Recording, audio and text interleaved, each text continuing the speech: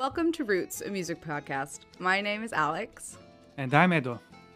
And together we are on a journey to celebrate and discover the music of different cultures from around the world. In each episode, we will venture to new places under the guidance of expert musicians who are active in the traditional music scene of the region or the group of people they represent. We will learn everything there is to know about the music, what it sounds like, how it's made, who performs it, and the occasions in which it is performed. Most importantly, we'll find out how this music has evolved into the 21st century. Our guests will also workshop their music with us, so that we can all experience the music directly from its source. We are so excited for you to come on this journey with us and explore the world through music.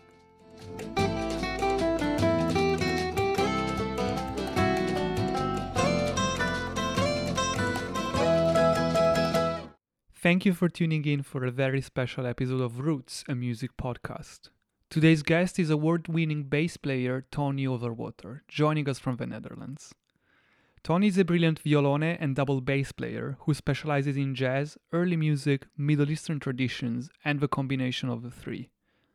Even a superficial look at his curriculum can disclose his musical prowess, with numerous international collaborations with top-class artists including Yuri Hoening, Keihan Kalhor, and Hossein Alizadeh. He's a core member of the Rembrandt Frerichs trio, together with pianist Rembrandt Frerichs and drummer and percussionist Vincent Planier. They have released 7 albums in the past 10 years, 3 of which host guest musicians from the Middle East. Their music is distinctively rooted in respect and curiosity, both of which transpire from the effort put in researching the musical traditions they converse with. Their playing techniques are in fact constantly adapted to suit the aesthetics of the guest performer, reversing a common dynamic in fusion music where the East adapts to the West. Tony's dedication to these values extends further than his on-stage activities, as he is also the founder of Salon Jussur, a cultural space where Dutch and Arab musicians can meet, collaborate, and share their musical experiences and heritages. Tony, thank you for being with us today. And thank you so much for being here. We wanted to have a bit of a different type of conversation to conclude our first season of the podcast. And we were,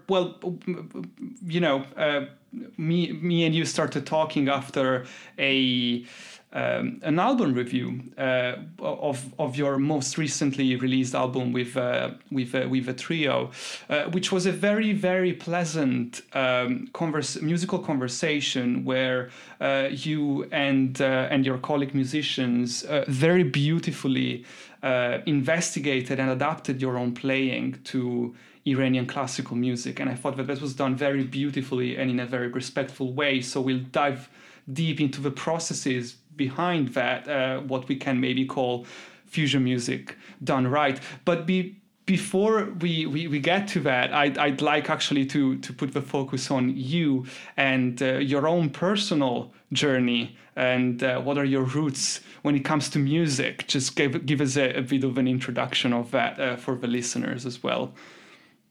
Yes, well, I started as a jazz bass player. I still am a jazz bass player. I studied at the Royal Conservatoire in The Hague. This was in the late 80s. So I finished my school in 1989. And that was a 7-year course of true bebop, like the old-fashioned. But really good, and I'm now a teacher at the same school since a couple of years. And from there, I started to... it was always... bebop or jazz was something I really liked, but I also felt that I needed something else to sort of make it more personal for myself, because I think often people find... especially like jazz musicians, they either like Indian music, for example, because Carnatic music is so interesting and so diverse and so complex. Or they like, of course, African music because it's related to jazz, or South American music. And I never found something that was really mine. And then in one of the tours with the Yuri Hoening trio was actually to the Middle East, was to Syria. The first concert was in Syria after we had some other trips. and the whole culture and especially the music sort of hit me there, and I started to find something in that music. It's a really condensed, like a long story short Of course. of how I mean, when you arrive, it's sort of a nagging kind of music that you think, well, it's always the same, but then you start to hear the details. And then I noticed that there's something in that music that really was something that was lacking in my own music and playing. And so I started to play with musicians from the Middle East. Rima Shees was the first singer I actually met. I met some musicians from Iraq, in Jordan. I went to Lebanon and played there. That's where I met Rima. And then the first seed was sort of thrown in the earth of what was becoming something really important for me. So I started to slowly study that music without trying to become a Arabic or later Persian kind of musician. Because also the musicians I played with said, it's wonderful what you do, and please don't try to imitate us too much. But so this brings me actually to an important part. So maybe I should, let's dive into that directly. You talked about fusion music. Our drummer Vincent Planger, he wrote a really nice children's story to explain what we actually do. And this story will be animated and will be a video pretty soon. We're in the final process of it. And the story is called the story of the apple and the apricot, and it's about a king who rules a country that goes from the very far east until the northwest, and they have two fruits that are very popular, and that one is the apple and one is the apricot, and he never knows how to choose between the two. So he asks some important scientists to make something that really would honor both the fruit. So the first scientist will just cut it up in pieces and make a salad of it, and he thinks, well, it's interesting, but it's not great. And the second one, he makes a juice out of it, like a fruit juice mixture. And then he says, well, it's nice, but it's not great. And then the third one, he's actually mixing the seeds of the two plants and growing a new plant. And that is actually what we try to do. So we're not trying to play Oriental jazz. We're not trying to play jazzy, it's or Orientalistic, but we try to look at what we think is the essence of the music, and take it from there and build our own tree, or grow our own tree, and that together with the musicians from there, and then something happens for me, which is important, because for me it's not about the Orientalistic sound of it, but for me it's about the essence of how they improvise, or the essence of how the note material that they use. So yes, that for me is very important. So either calling it fusion music, maybe fusion in its essence is not a bad way, but in general this means music that sort of mixes the two, and we are not thinking along those lines. When we play with Keon Kalhor, there's nothing thinking about this is jazz with Persian music. It's about, okay, there's four guys in the room, we're going to play music, and what happens, and how do we honor our own backgrounds. So going back to my own story, as from that point in time, that was probably in the late 90s, well, early 90s, mid 90s, when I went to the Middle East, I got involved in this music, and I also noticed that that this music was not so popular in the West, and I could also understand why it was not popular, because people are not used to it.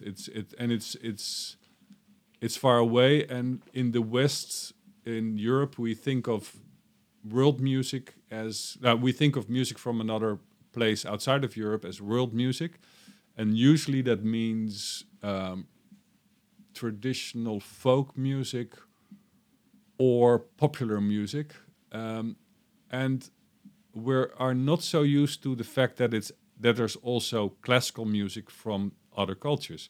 We do accept it from Indian music by now. You go to a classical concert place and there's Indian music.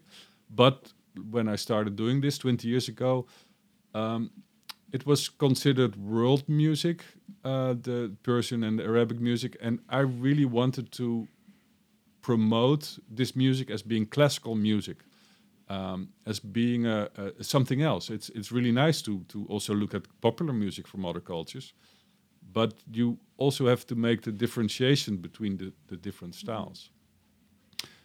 So for us, for me, that's why I started Salon Youssour. Youssour is a gathering of musicians from different places where we meet. Youssour means bridges in Arabic, and it's basically bridge, and it goes two ways. It's not a one-way bridge.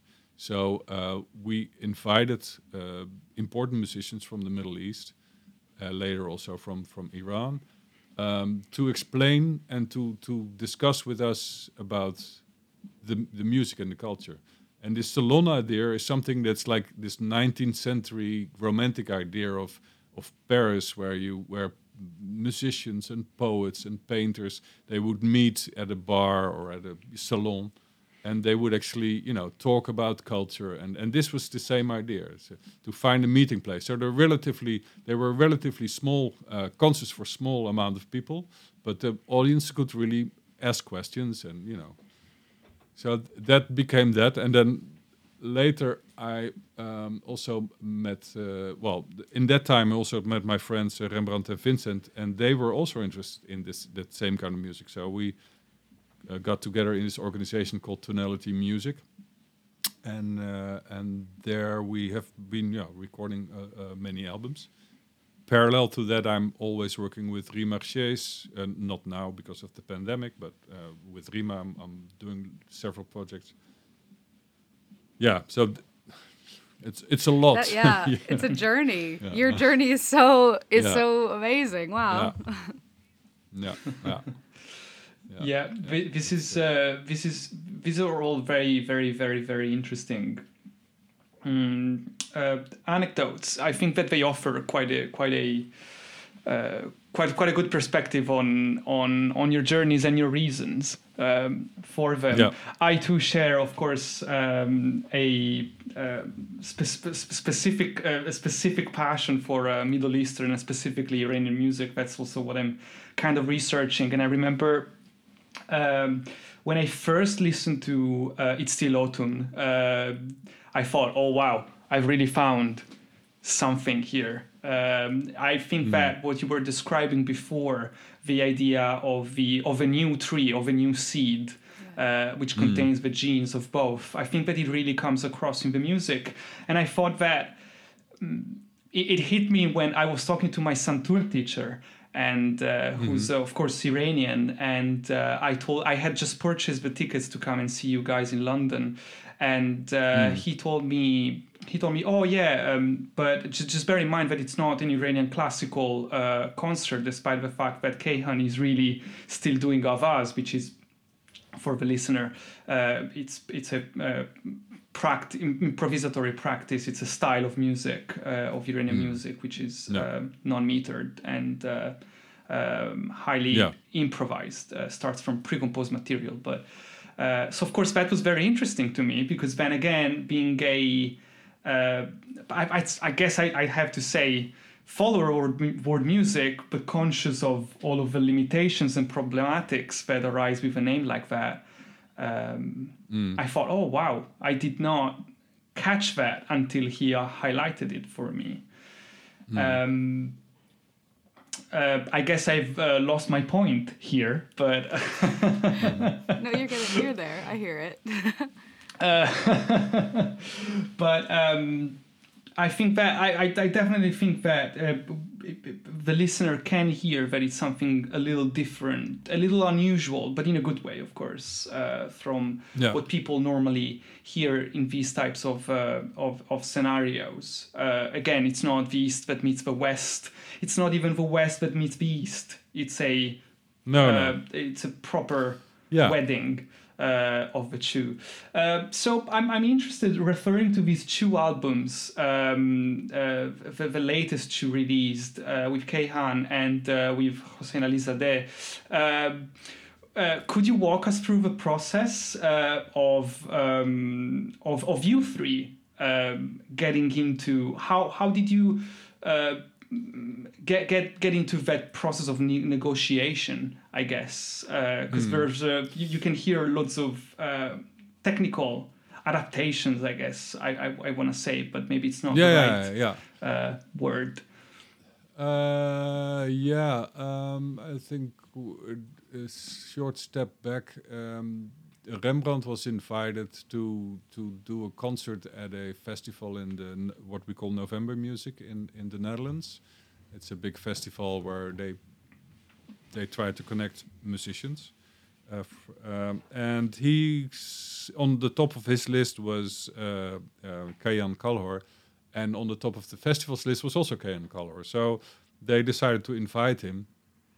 Rembrandt is a composer as well, and he writes many songs, and often quite complex songs with odd meters and everything on it. And we take weeks of practicing.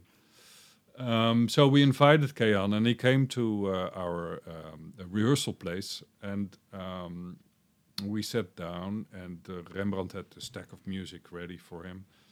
And then Kayan said, well, let's just improvise first a little bit. And that was like an hour later, we stopped improvising, and we had made this journey that has been like that since, actually. And then we decided this is actually what we're going to do. Wow. We're not going to play all the songs that we prepared. We're going to improvise.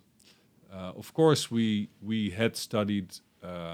I studied sort of extensively the maqam system from the Arabic music, so I was a little bit, I could relate to it. It was also a modal form of music. And Persian music, of course, we were explained and we were reading books. And I have to say that Vincent, our drummer, he used to be our specialist in Iranian music. He played the tombak, and he always listened, and he made us listen to music. So he also, told us a lot, and Kayan told us some. But the process was extremely organic, and it's for me the collaboration with Kayan is about magic. For me it's one of the most magical collaborations that I have. That I can just sit down, close my eyes, have Kayan like 1 meter, well, 1 meter 50 away from me, and we're just making music, and it just flows, and of course all the whole library of sounds that you have in your head over the years is coming through, and of course we play Sharpare, we play like one Iranian standard. We play a part of a composition, but it's basically what we decided to do is to create a map, a short map of 4 or 5 cities that we would visit, themes that we would play. But how we get there is completely open. So in the case of the album of Kayan Kalhor, It's Still Autumn, there are 2 large pieces which we also do in the concert, and they consist of a slow theme, opening theme, some ideas, but really very scarcely, and the only really written. I mean, the Sharpare is I think at the end of that one, the first one, that's really sort of in there, and and we at the end we play one other melody, the one from Offering. So. And that is interesting, but for me the more interesting part is the parts in between, like the journey from city to city. It's like, where do we end up, and how do we get there, and how would he, and it took us a while to adapt to Kayan's style, because we were jazz musicians. If you're a jazz musician, even if you have a background in Arabic music or other music, you are used to play within, let's say, 1 or 2 minutes, at least 2 or 3 octaves and 8 notes and 16th notes. There's no build up as slow as in Persian music, for example. So the first times Kayan would say, you just play one note, just play. And we just play this note. It's like, but now we have to play something. No, you have to wait. You have to wait. And then the one note that comes out is like so magic then suddenly, right? So just to be patient and to really listen and be even more patient, and then let the music come in whenever it comes in. That is definitely the thing with Kayan. It's for me. I cannot say much technical about it. That's what it is. It's magic. With Hussein Ali Zadeh, it's very different. Hussein is a very different guy as well. I mean, although he doesn't speak English and a little German, it's difficult to communicate. But he's really like a mentor and a teacher. So he really shows us, okay, play it like this, again, and like just by playing for us and re-recording it, and then at home I'll check it out and I'll try to play his phrasing, and then it becomes much more in a way more traditional, and also more like, okay, this is actually a composition that is his composition, and we have to perform it as well as we can. And of course there are moments of improvisation, of course there are the moments of magic as well, but it's more sort of predefined, and maybe also more slightly more towards the Persian side, where with Kayan it's really a big mixture of the way we improvise and the way he improvises. Beautiful. Let's talk specifically instrumentally, maybe for a second. There's a couple of things that I noticed, especially in the latest albums, in your playing and that of your colleagues, of course, as well. For example, Rembrandt, he's at times playing the piano, the fortepiano, right? Imitating the santur, which is the hammer dulcimer. Played in Iranian music, and then Vincent sometimes plays his already quite particular, I have to say, drum kit with his hands, imitating the technique of a tombak. As you said, he also plays the tombak, and that really shows. What were your adaptations on the bass, on the violon, actually? For me, it's really. Well, maybe a little bit of the history about the instruments is that when we started playing with musicians from the Middle East and from Iran, we noticed that our instruments were not that well suited. So there was a normal grand piano, a double bass, and a drum set. We were usually too loud, and the sound quality, not the quality, but the sound character didn't really fit. And I think Rembrandt was the first one to change. I think it was Vincent who said, why don't you start playing a fortepiano? So we borrowed one for a while, and then there's an organization in the Netherlands, Musical Instrument Fund, and they provided, they commissioned to build a new fortepiano it's an exact copy of the Mozart piano.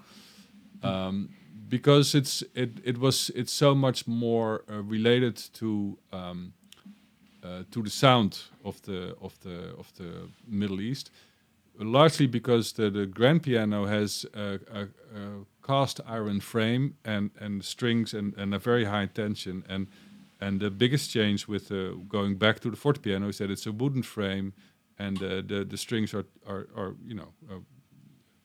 fixed on the wooden frame, so the sound is very different, and then you really get back to the hammer dulcimer or the santur. So that helped. Also, the tuning is much easier to change. So often we change 1 or 2 keys to be able to play microtones. So when we did that, there was already much better. But then suddenly the double bass became sort of like the elephant in the room, literally, because of the huge sound. And I really liked. I wanted to be able to play those melodies as well. So at that time, I didn't even know about the violon. I had a short history with the viola da gamba, because when I studied in the school in The Hague, I lived in a house with students from the Baroque department, early music department, and they played gamba, and I just loved the instrument. And I actually had one for a couple of years, but I couldn't really get away on it. I didn't really, because it's a higher pitched instrument, and I missed the bass. So then, after Rembrandt chose for the fortepiano, and I got in contact with the idea of the violone, then suddenly it was like, this is it. So this actually has the low sound of the double bass, almost, but it has a much higher register, and it's much more flexible, and I can play melodies, I can play chords. And then at the same time, Vincent had to change his modern drum set to what we now call the whisper kit, because he has to play really soft. So the whisper kit is sort of his invention of a mixture of instruments, and it changes all the time. You know, we go to a country and he comes back with little toys, and so that's nice. So my violone is so that's one thing about the instrument. The other thing is that there's no bass instrument in Arabic music. There's no bass instrument in Persian music, which is great for me, because that means that I have nothing to be afraid of. There's no examples. There's no like Hussein Ali Zadehs or I don't know, Miles Davis is on this instrument. So whatever I do is relatively new to the scene. I mean, in Arabic music, with Kulthum, the famous singer from Egypt, she had an orchestra with a bass in it, and it would just have a certain function. But I choose to do a more solistic function of the double bass and later the violon. So there was no example. So what I used as an example was first of all the oud for a long time, and then later. When playing Persian music, of course, I would listen to Kayan Kalhor and try to imitate his techniques. And actually, I started because, you don't have the sound, but this is the violone bow, the original. But I also started playing the Comanche bow on the violone. And the Comanche bow gives me such a different sound.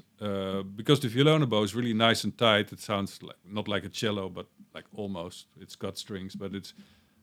But it was. They said it was too harsh or too direct, and you in classical music you try to avoid the sound of the hairs on the string. You try to make a really pure sound, but in Persian music, the sound of the hairs on the string is really part of the music, and it breathes and it sighs and it suffers and so.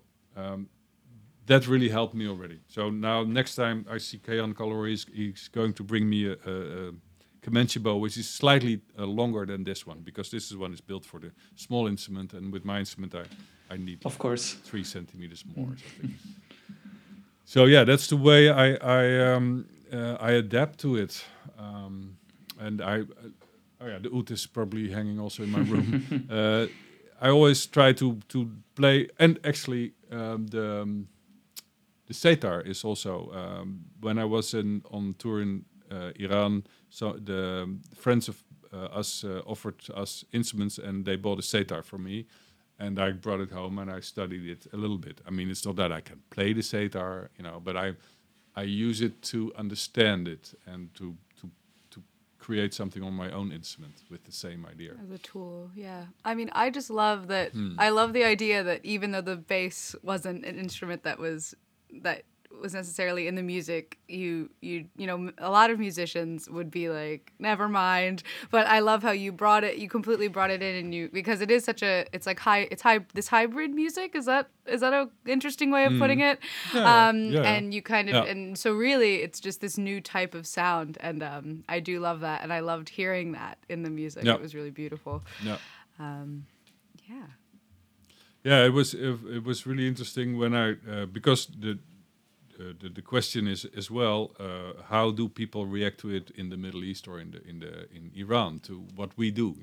That for us is, of course, whenever you play in the Netherlands or in Europe, people hear a certain Oriental sound and they just get into, oh, this sounds really Oriental. It's really nice. Yeah, of course. But I mean, this is not why I do it. You know, so when I'm going to the Middle East and play in front of an audience of 3,000 Iranians or 2,000 people in the Middle East, you know, that's when I get nervous. Fair enough. You know, yeah. of course, because that's where the real test is. You know, the proof of the pudding, and that for me was really interesting. I had one that was early on in my career, more or less, when I was with Rima Ghchees, the singer, and we played on a festival as a duo, so just voice and bass, and there was it was in Qatar, I think.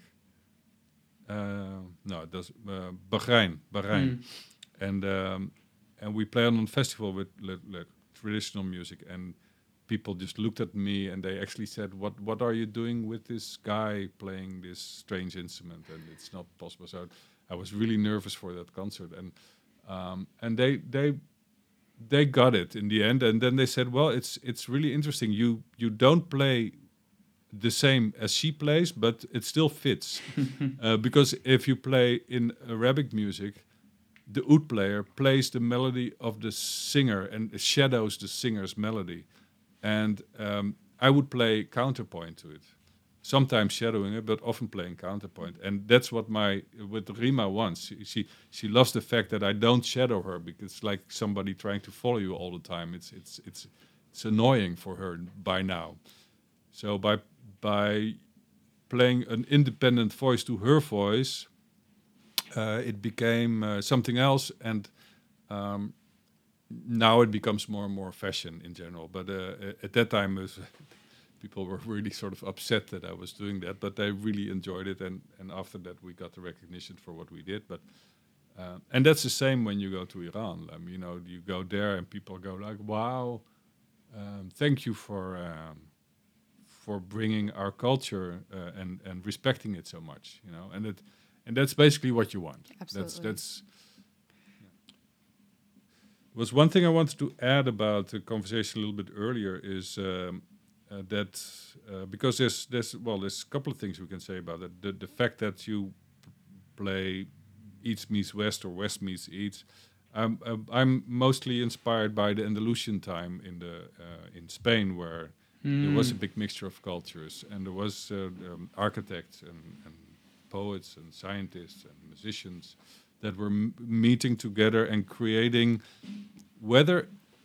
creating something new, whether or not that's based on war or colonialism or whatever it was in that time. It was, of course, the invasion in the south of Spain.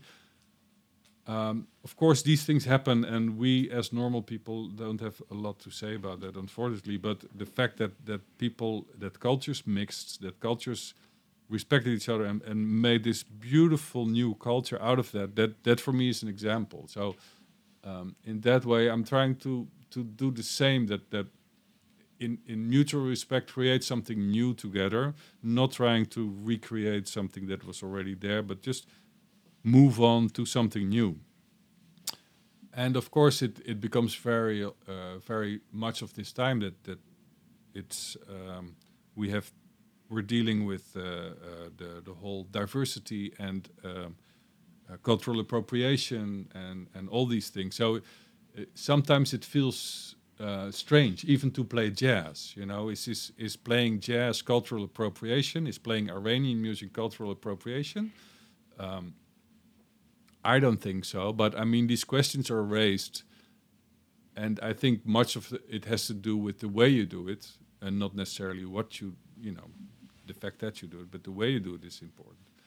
But for me, this becomes very a question of today. You know, how do I deal with that in a respectful way, without suddenly just playing Dutch music because I'm Dutch? You know, that's not what we want.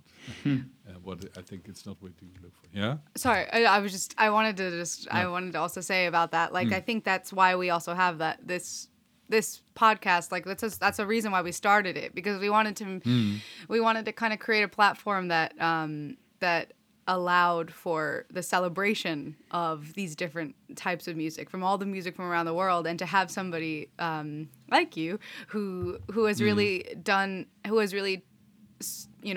taken the music and performed it and so elegantly, and kind of just has made it part of a bigger narrative. I think that's so important. So you're doing the good work, and it's wonderful, and we're really appreciative that you can share that with us today. Yeah.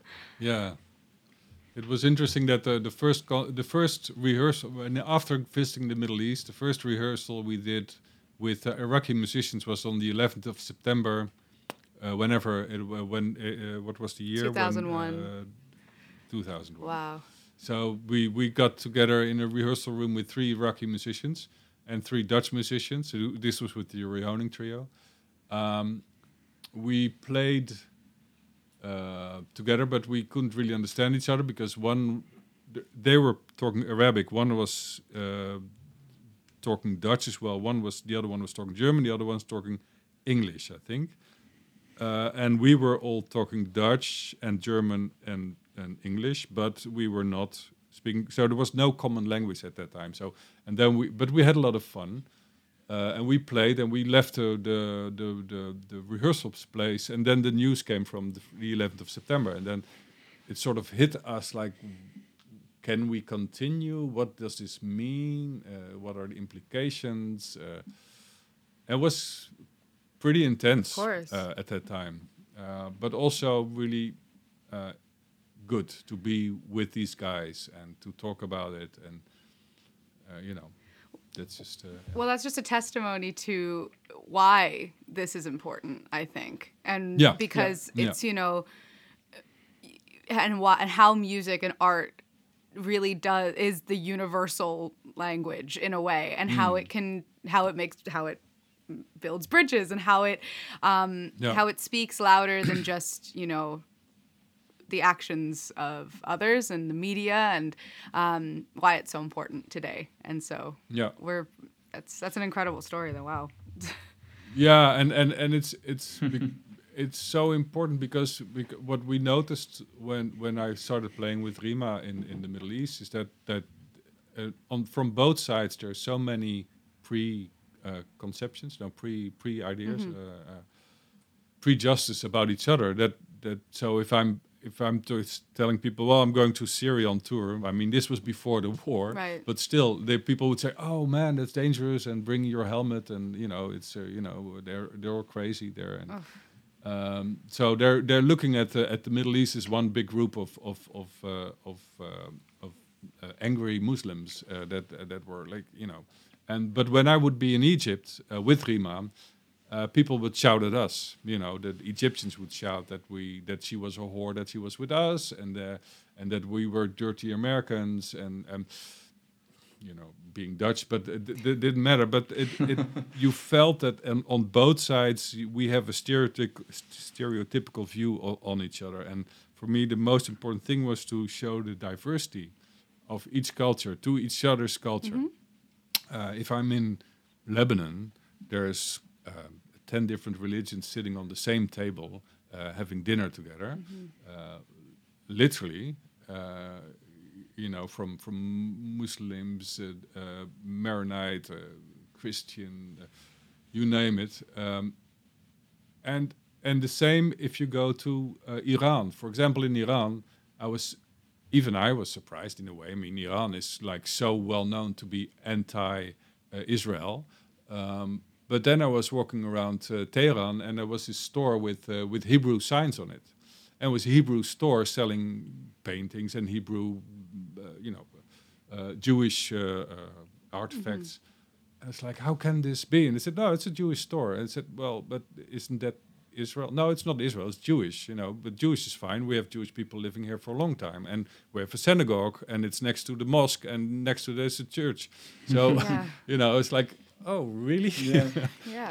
And we all have this one view of this, and it's the same, the reverse. So, we shouldn't feel bad about it, but I think that's one of the big reasons for me to do it is to show people, no, it's not the way you think it is. It's so much more complex, but also so much more interesting and diverse. Yeah. I think that in that case specifically, the fact that it's more complex, it's actually a big relief, because the simplified vision of it, it's actually terrible. It's we're good Exactly. and bad on both ways, and Yeah. it means shutting down. While the complexity actually reveals that there's more in common than we think. And this is wonderful because it enables conversations and creating bridges. Again, to go back to that word. Well, Tony, thank you. These were all very precious insights, and it's good to see that us as creators of this podcast have so much to share with you, at least in our mission and intentions. And thank you again for all of your perspectives and histories on the music. I was wondering if maybe we could have a little bit of a musical sample of what we've talked about, if maybe there's something specific. So, so this instrument usually is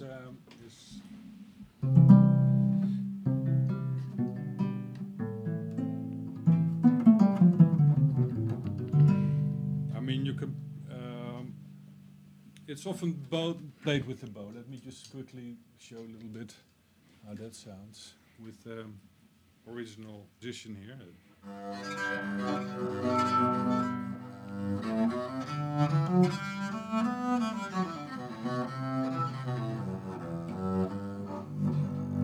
So that's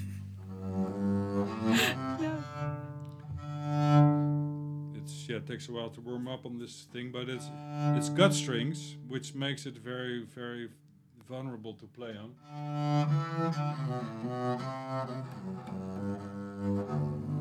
And then changing to the string, the bow of the Comanche. That's this sound.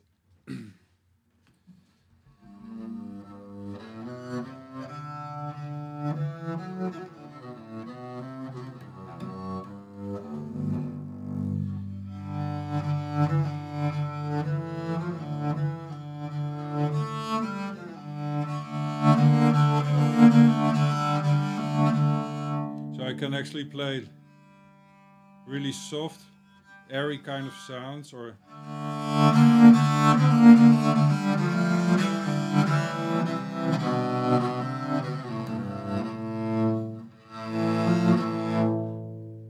and then the other thing on this is that, of course, I have the frets on it, more or less like a guitar.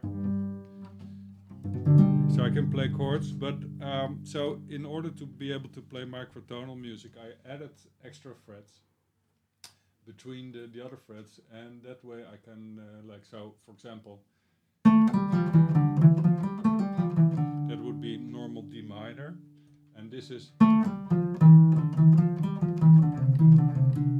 with a quarter tone, actually I want to call it microtone of E half flat. And I can move that around because the on the violone the frets are like on the viola da gamba, they're like little gut frets, and they're just wrapped around it, and you can shift them. So also in early music they changed the tuning sometimes to different systems.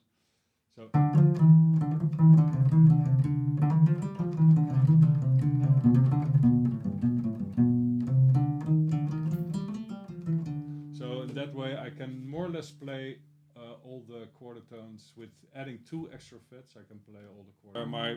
My middle finger is going up and down the string, which is also something that you don't do on a bass. Normally you play with 2 fingers, but here.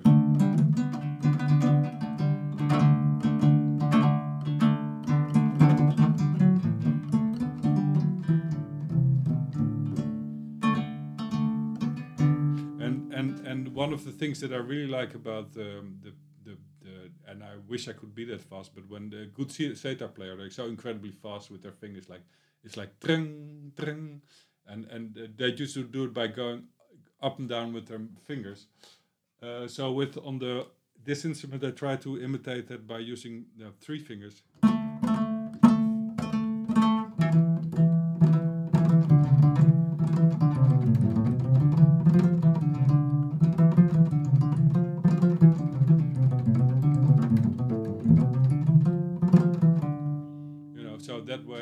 try to find techniques that work like that.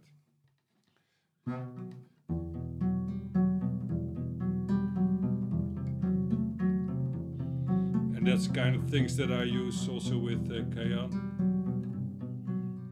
to all that kind of thing. Thank you so much for your time. Thank you for sharing your story. Everything was great. I've got nothing to add. As a bass player and a researcher particularly involved in Iranian music, this was gold for me. But as a matter of fact, I might actually conclude on an anecdote. I'll steal the flame. And actually, when I came to see you with Kayhan, it was I experienced one of the most beautiful moments I ever experienced in my life at a music concert. You guys ended on a Kurdish lullaby. Because the concert happened right after, I believe, Trump decided to recall all of the troops from Syria, and Turkey, therefore, was planning on attacking the Kurdish militia that fought ISIS there. Yeah. And Kayhan, of course, being Kurdish, naturally felt that moment quite a lot and dedicated this lullaby to Syrian children. And I believe that the three men sitting next to me were also Kurdish, because as you guys started playing the melody, they stood up with a hand on their heart and just cried for the whole time. Yeah. And even recalling it, I get tears in my eyes. I think that was one of the most beautiful moments I've ever experienced. Yeah. Thank you so much. Really, it was so inspiring, actually. Wonderful. Thank you. Thank you so much. This has been such a lovely conversation. Thank you for listening to this episode of Roots, a music podcast.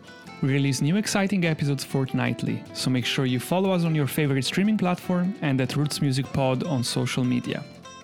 Remember to check out www.rootsmusicpod.com, where you will find resources and recommendations to discover more about the music we've explored together for the past hour or so, and more music from the fantastic musicians that have guided us through this journey. We'll see you in a couple of weeks.